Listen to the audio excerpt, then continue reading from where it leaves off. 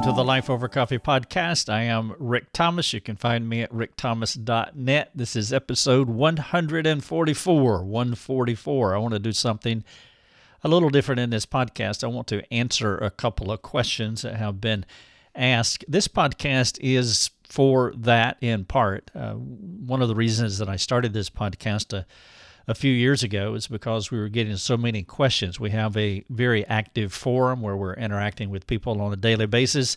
We produce article content as well, trying to answer questions, and it's just a super interactive ministry, but I couldn't keep up. Our team can't keep up with the amount of questions that come in, and so we narrowed our platform down to where we just interact with people on our website, and that's helped a lot. My thought is that if your question is that important to you, then you will come to our place and ask it, and that's been very helpful. People who really want answers, they do come, they jump on our forums and ask questions, but still yet, we try to accommodate everyone, and that means we have to do more, work harder, and I hope that we're working smarter. And so I started this podcast, Life Over Coffee, in addition to Your Daily Drive. Your Daily Drive is where I put my article content in audio format. Life Over Coffee is where I interview people, answer questions, and do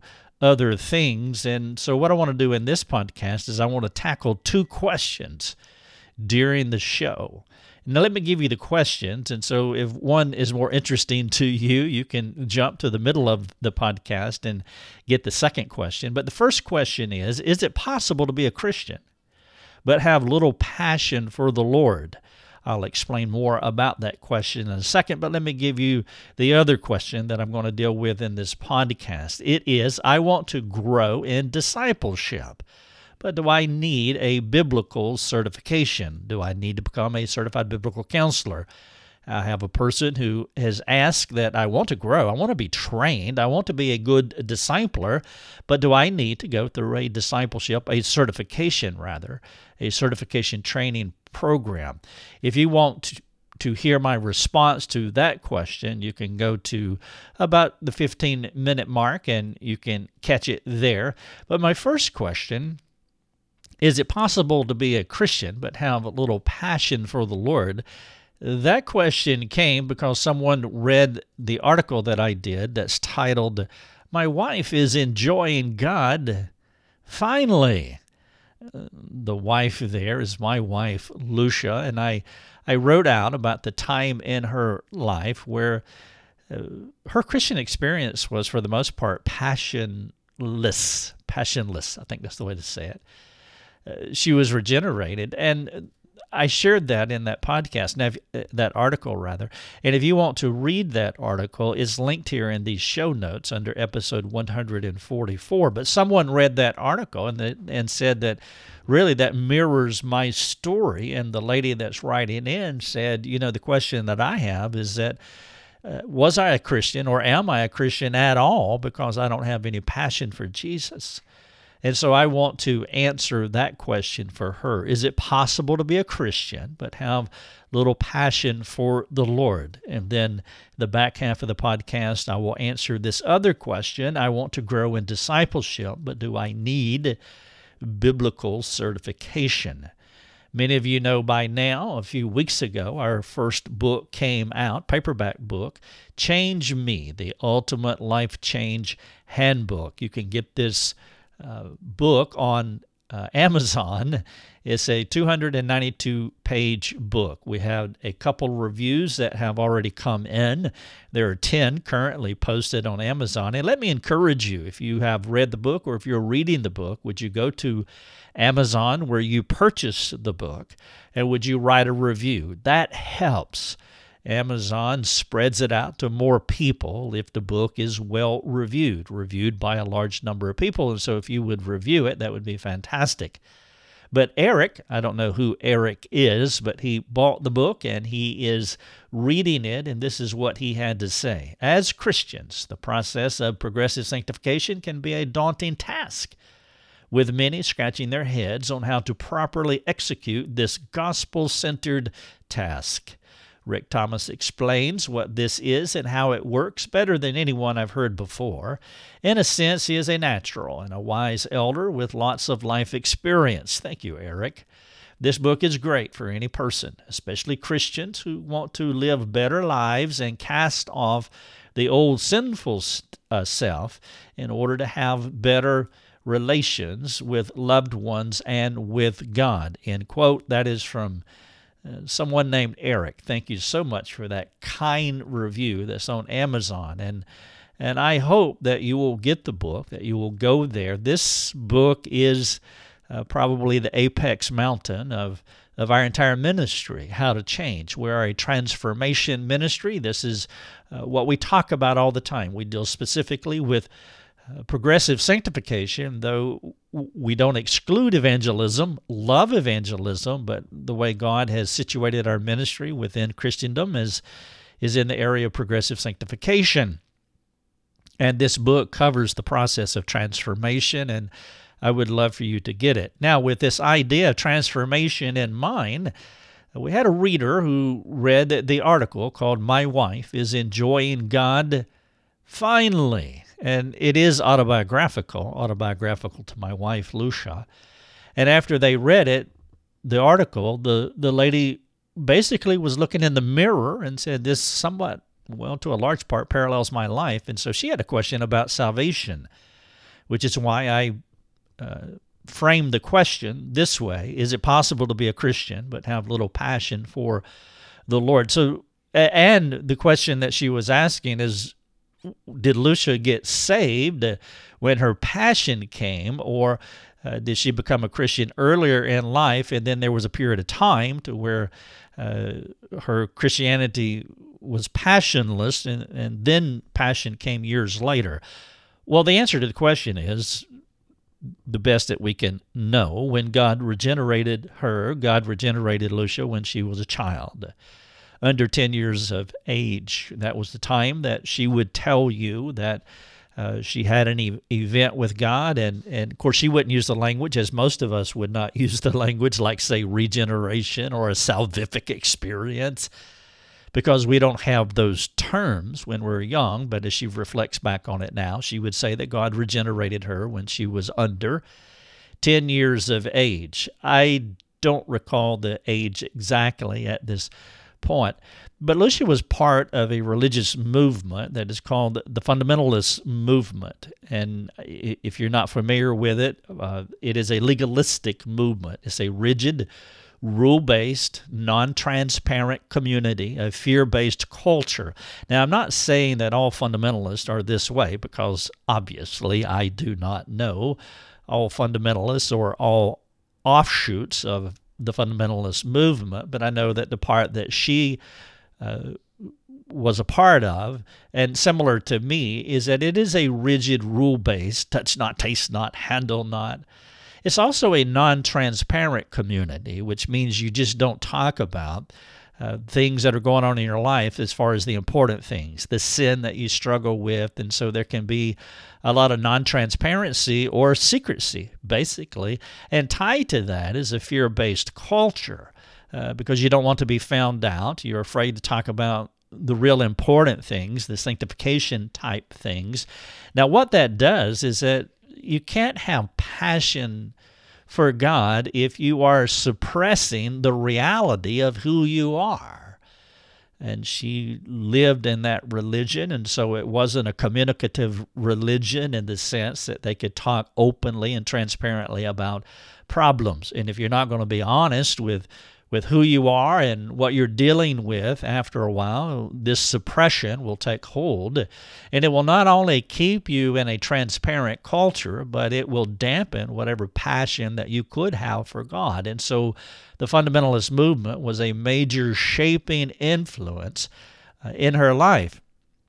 And of course, that is a fear-based culture. And so fear becomes the dominant theme. And then it also leads to a lot of externalism. You present whatever their interpretation of living the Christ life is, and usually it was anything that was counter to the culture as far as externals were concerned. So they would not go to movies per se, women would not wear pants, and there's just a lot of externality. And so it was a suppressive, non-transparent, fear-based culture that led to a lot of self-righteousness. Well, those things are naturally going to kill whatever passion that you could have, should have, for the Lord. And so Lucia learned how to serve God by rote, which turned more into religion than a relationship with her Creator. So in a sense, as a young person and as a teen, she came up under that heavy fundamentalist shaping influence. And so the passion that she could have for God never took root, never gained any kind of traction. And that outcome does not mean that she was not regenerated. And so the answer to the question is, clearly as I know how, you can be regenerated, but you can come up under or inside of a culture that doesn't value such things as communication, transparency, integrity, honesty. As it pertains of talking about the real issues in your life, it becomes a significant shaping influence. And it can hurt, or in her case, it did hurt, how she lived out her faith, which was passionless. Now, after we married in 1997, we left the fundamentalist movement. Now, we left for a lot of reasons, not just their rule-based, fear-based practices. We didn't know where we were going, but we did know what we were leaving, because the religion was so suffocating that we couldn't live out our faith according to how we believed that God wanted us to live out our faith. And of course, being in that movement for so long, and of course part of the teaching is that everybody else is wrong, and so you don't dare go out of your own group or your own kind, and so you live in somewhat of a hermetically sealed echo chamber. And so leaving fundamentalism was truly a hard thing, but we knew that we had to leave, and in God's kind providence, He led us to a more gospel-centric community. Now, we didn't have that kind of language back then, and as I said, we didn't know where we were going, so without question, it was a God thing, because we were definitely blind. We knew what we were leaving, but we did not know where we were going. Kind of like Abraham, he knew that he was leaving, but he didn't know where he was going. And mercifully, God led us to a church that helped us to grow in our understanding of Christianity as taught from a bibliocentric, Christocentric perspective in the Bible. And over a period of years, we began to become more transparent, began to become more honest. Now, this happened through different means. The article that I wrote about was an epiphany of a sense when her passion for God just kind of sprung up, but it didn't happen that way in a punctiliar moment. It was a cumulative effect over a period of time. The result, as I talk about in that article, that we were in the van one day and Lucia was listening to this Christ-centered music, and she began to spontaneously praise God by the lifting up of her hands and so forth. And as I say, there's not really a big deal to be made about lifting up your hands, whether you do or don't. It's not the point. But for her, it was important, and it signified to me that there was something had happened in her. But it was the accumulative effect of what I call gospel-centered companions. She came up under better preaching. It began to change how she studied the Bible. Our music choices changed as well, more gospel-centered, Christocentric type music. Our relationships began to change as we began to live in a more transparent community. And she also, at this time, she was reading many books, but one of the books that she read, and maybe the one that had the most effect on her, was The Gospel for Real Life by Jerry Bridges. I'm not saying if you read that book, I'm not giving you a formula here. I'm not giving you a magic pill. I'm just telling you what happened with her. And she was reading that book, which really does a deep dive into the gospel, the sacrificial system, and what the death of Christ means. And that really began to transform her. So it was accumulation of these gospel-centered companions where she was living at that time in this new culture that we began to participate in. And then above all else, it had a lot to do with how we were relating to each other as a husband and wife. Our relationship began to change dynamically. Now, you can go to church meetings on Sunday and become part of relationships that are outside of your home, and you can listen to music and read books and hear wonderful preaching, but where you spend most of your time is inside your home with your spouse, possibly with your children if you have any, and we didn't have any, or we just started having babies at that time. But it's your relationship with your spouse that had a huge effect. And so as we began to transform, God began to work in our hearts, and she began to understand. Of course, we were communicating. We had tons of reciprocal conversation as we talked back and forth about these new things that we were experiencing and how God was working in our heart. And so you can listen to a sermon, and if that's all you have, well, that's not bad, but it's not good enough. But what we did is we listened to a sermon, then we'd come home and we'd talk about it. Maybe talking about it 3 days later or 4 or 5 days later.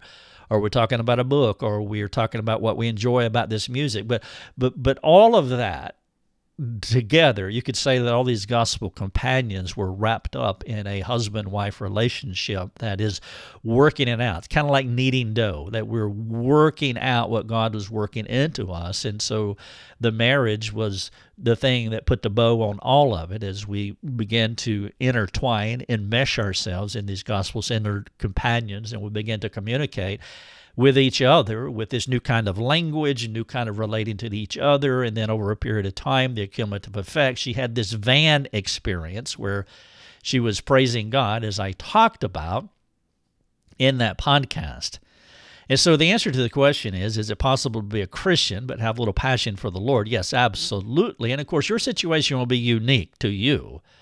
I just gave you what Lucia's life experience was in a very abbreviated format. And that might not be yours, but you can still be part of some kind of community or context or situation or life experience or shaping influences to where passion is just not coming. And you'll have to deal with that individually of the kind of person that you are. And if you want to talk about that, your unique story, we'd love to serve you that way and talk about it and see if we can help you to connect some dots. But there's no question that you can be a Christian and be a passionless one. And in the mercy of God, he began to work in Lucia's heart in such a way. She became a Christian when she, let's say, 7, 8 years of age. And this experience that we're talking about here, she may have been 30 years old, so let's say 20-something years later is when she had this wonderful experience with the Lord that really transformed how she related to him, related to me, related to everyone. This is episode number 144, I'm sorry. We're doing a Q&A. And so the first question that I'm answering, is it possible to be a Christian but have a little passion for the Lord? Now, let's change gears here. Question number 2. I want to grow in discipleship, but do I need to be a biblical counselor?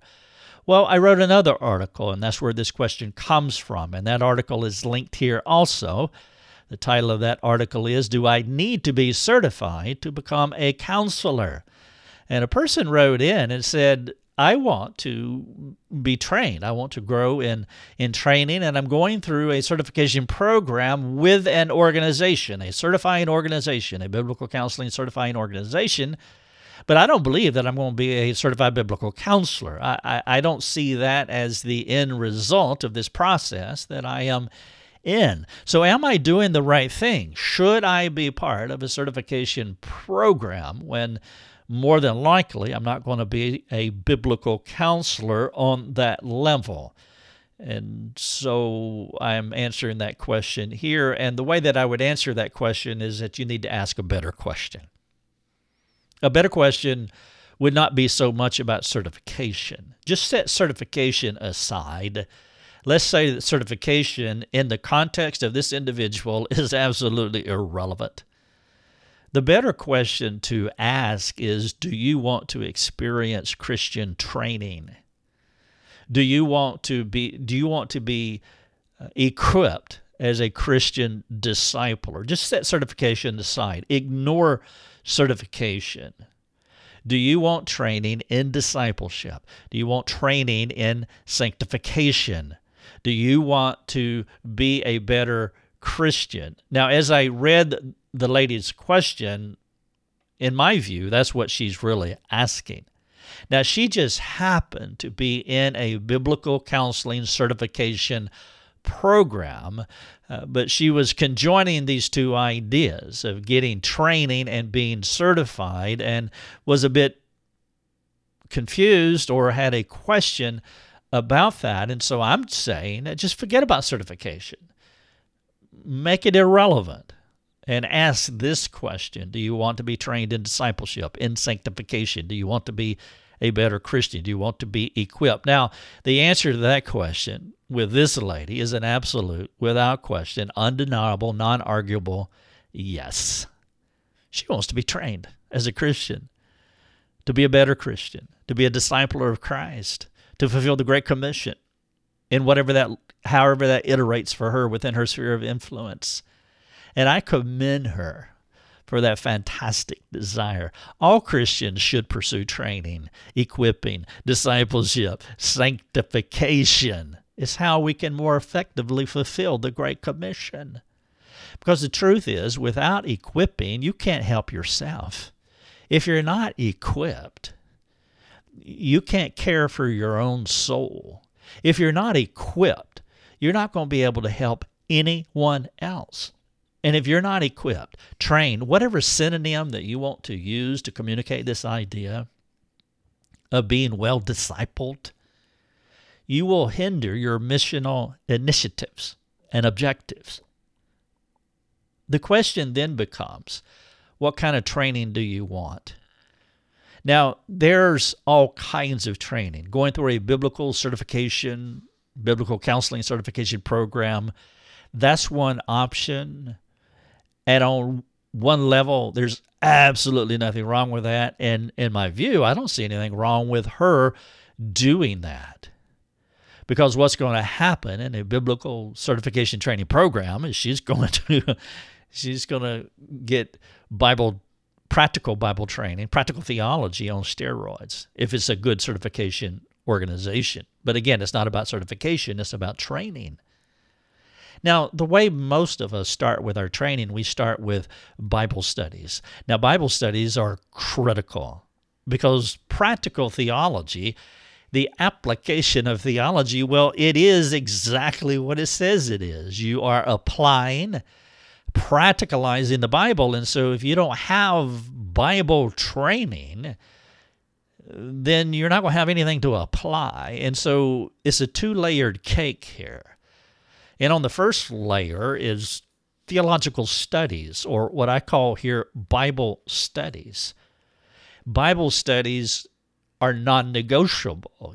Now there's a zillion ways to study the Bible, and I would recommend that you use as many ways as you can come up with, including memorization, including reading 4.25 chapters every day to get through the Bible in a year, including reading the Bible in a month, including doing exegetical studies, including doing whatever way that you want to study the Bible that is helpful to you. I do recommend that you are eclectic in your Bible study, that you do not do the same thing all the time, that you mix it up, change it around. You want to come at your Bible studies from different angles, but the bottom line is that you want to study the Bible, because without a thorough understanding, if you're not a master of God's Word, if you're not mastering God's Word, then you have nothing that you can apply. So you want to grow in your understanding. And so Bible studies, studying the Bible all your life, it's not bad. Now, let me say it this way. It's not bad necessarily. It can be problematic because there are those that never get beyond Bible studies. And all they're doing is stacking knowledge on top of knowledge on top of knowledge on top of knowledge. And there is a danger there. We can become so knowledgeable, we can become functional illiterates because we don't know how to apply that which we have learned. And knowledge can lead to arrogance, as Paul said in 1 Corinthians chapter 8. And so for me, how to apply the Bible is just as critical as studying the Bible. Applying the Bible and that's more along the lines of what you're asking here. For me, it's both Bible study and Bible application. It is a two-layered cake. First layer is studying the Bible. Second layer is applying the Bible. You want to get all the knowledge that you can get, and you want to spend your entire life gaining knowledge about the Bible, gaining knowledge about theology, and it is vital that you learn how to apply it practically. Now, if a certification program can do that for you, if it can help you to practically apply the Bible, then go for it. That would be great. But please understand this. Your certification program is going to end, but your training will never end. Every Christian should be in a training program. However you want to define program. It could be a structured program like biblical counseling certification, or it could be what you do at the house in your 15 or 20 minutes in the morning. But every Christian should be in a training program all of their lives. Let me say it this way. You better be equipping yourself all your life until you meet Jesus. All Christians should be in training all the time. Those who take our mastermind course, our online training program, which can lead to biblical certification as well, they do not receive all the training that they need when they complete the program. Nobody has ever completed our program, and they never need to be trained in anything else again. Our curriculum is only part of what they should be doing all of their lives. It is a season for them. And the certification program that you are in, it is a season for you. I am still in training too.